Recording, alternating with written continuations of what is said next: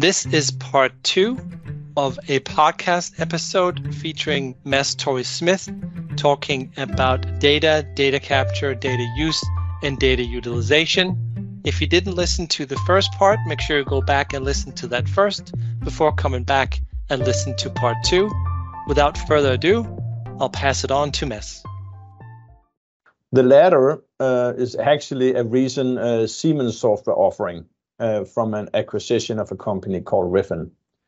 And those guys has actually been an essential software component for my part of the business for the last many years. And it is a piece of software that works really well in our part of the business where we are a lot of like simulation tasks and customer testing. Well, Mads, that all makes a lot of sense and really stresses the importance of putting that upfront time into data considerations. Can you talk a little bit more about the value of having such an ecosystem?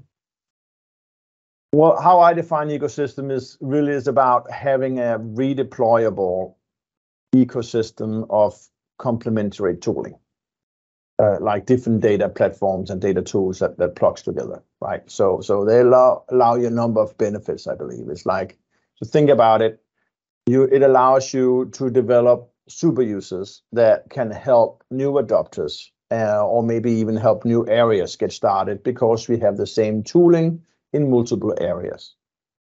Another component that is important is that if you are able to reuse solutions or think about it as plug and play, you have the opportunity to really stretch your scientist, data engineer resources in a scalable manner, right? Our industries and Novozymes might be different, as we talked about, but the workflows and how our agile teams work is very much the same. So a lot of the tooling can be reused. If you only have a handful of fixed systems, you can organize them. Let's call them like microservices, and we put those into what we also call like a data mesh. And here, if you imagine, you kind of have these different ecosystem components or data mesh components talk to each other. And that allows for really high quality sharing, right? They can individually be like evolved, maybe they can be discontinued, or they can be disrupted by better tooling, and they should just be plugged right in.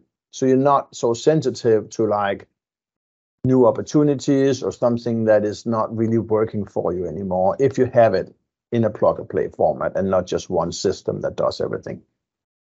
So each of these services can actually have very specialized ways of interacting with the users that are capturing data or instruments that they're pulling data from. But as a component of the ecosystem or of the data mesh, they provide data to the rest of the company and the rest of the participant in a very reliable and predictable manner, like the fair data principles that we talked about.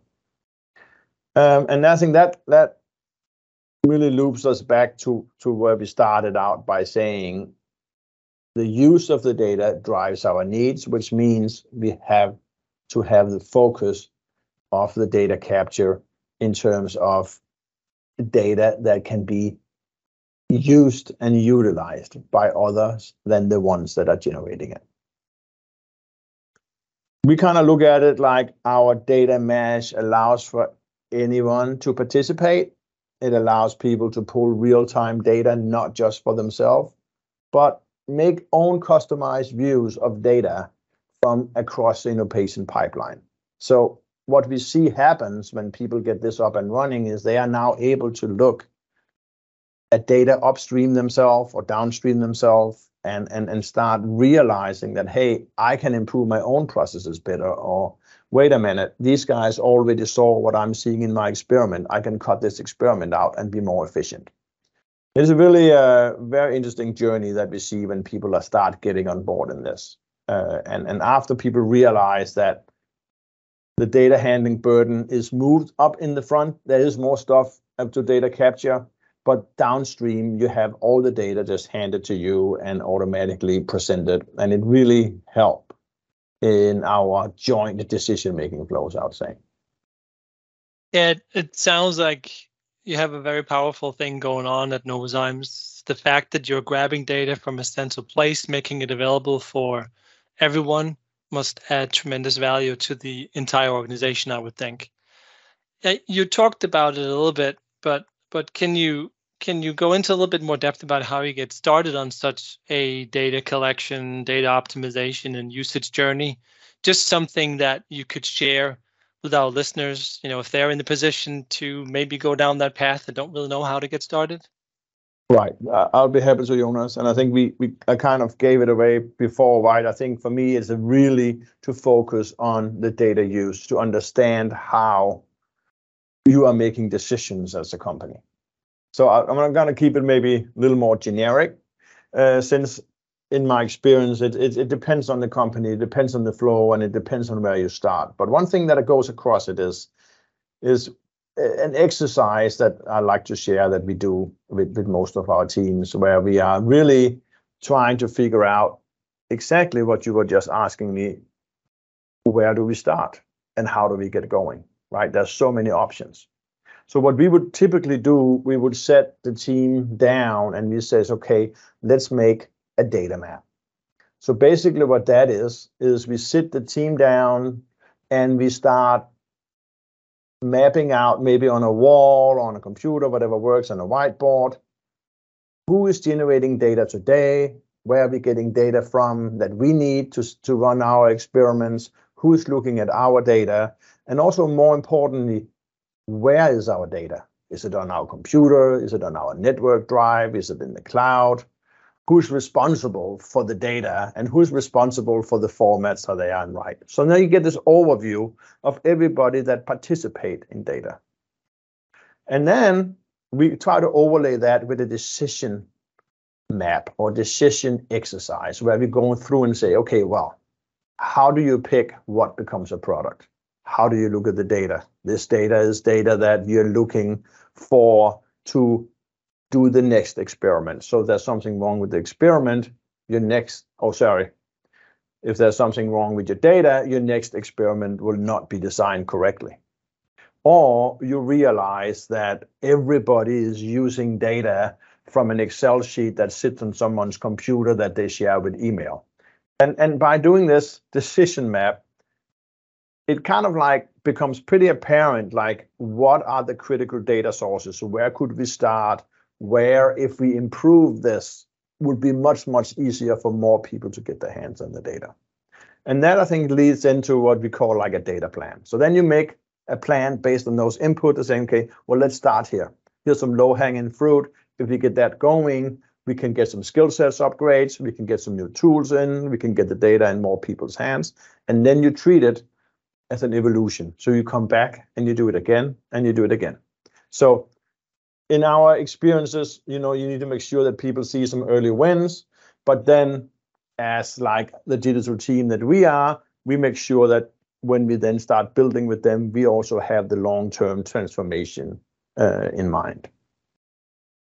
Well, thanks, Mads. You've really today given us many great insights into how Novozymes thinks about data as part of your digital transformation. If you could boil it down to a few key takeaways that you could leave with our audience, what would they be? Yeah. Thanks, Don. I can talk with this for hours, as you guys can hear, but I'll try to leave you with this. It's not easy, right? Structured data capture is not easy. We agreed that we need to have it, right?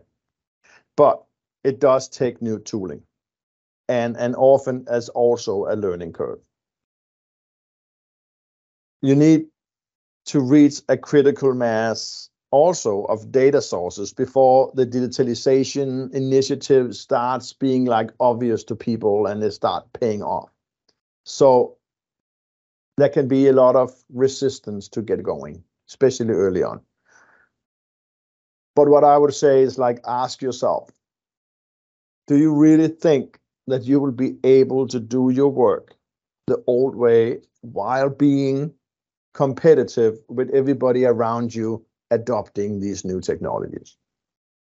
I think that answer is obvious, right? It's not easy, but it's not easy to competition either. So I would say to people, be careful that just because your people and your team states that new tools are hard to use, that's not a quality measure, and that's not necessarily an indicator that this is not the right tooling. It could just be that it is the right tooling, but that there is a learning curve. That's what we see. You try to leave Excel, you try to leave the legacy tooling that people are very comfortable with. It is not going to be easy, but I really do think that you must take that step and let's do it anyway. I think that was a great final statement there, Mads. Thank you very much for sharing your insights and your extensive experience with data collection and optimization. It was really great to hear from somebody who lives and breathes this data topic every day. It sort of makes it that much more real, I think. We really appreciate having you on as a guest, and I'm sure our listeners would agree with that. So thank you so much, Mads. Happy to join, Jonas, and happy to share my thoughts and the approach that we are taking with Novozymes. I mean, it's really a journey, and I feel like many days that we're just building a plane while we are flying it. So it is really a community approach that is needed to come up with better practices jointly. So thanks for setting up this podcast, and thanks for the interest in discussing this. Thank you so much, Mads, for those final thoughts. With that, we are concluding today's episode. So listeners, if you have any questions about any of the topics we discussed today, please feel free to reach out to Don and I via email. They are included in the show notes. And we're, of course, also open to any comments and thoughts, feedback about the show, or any topics that you would love to hear. If you liked what you heard today, please help spread the word by rating the show.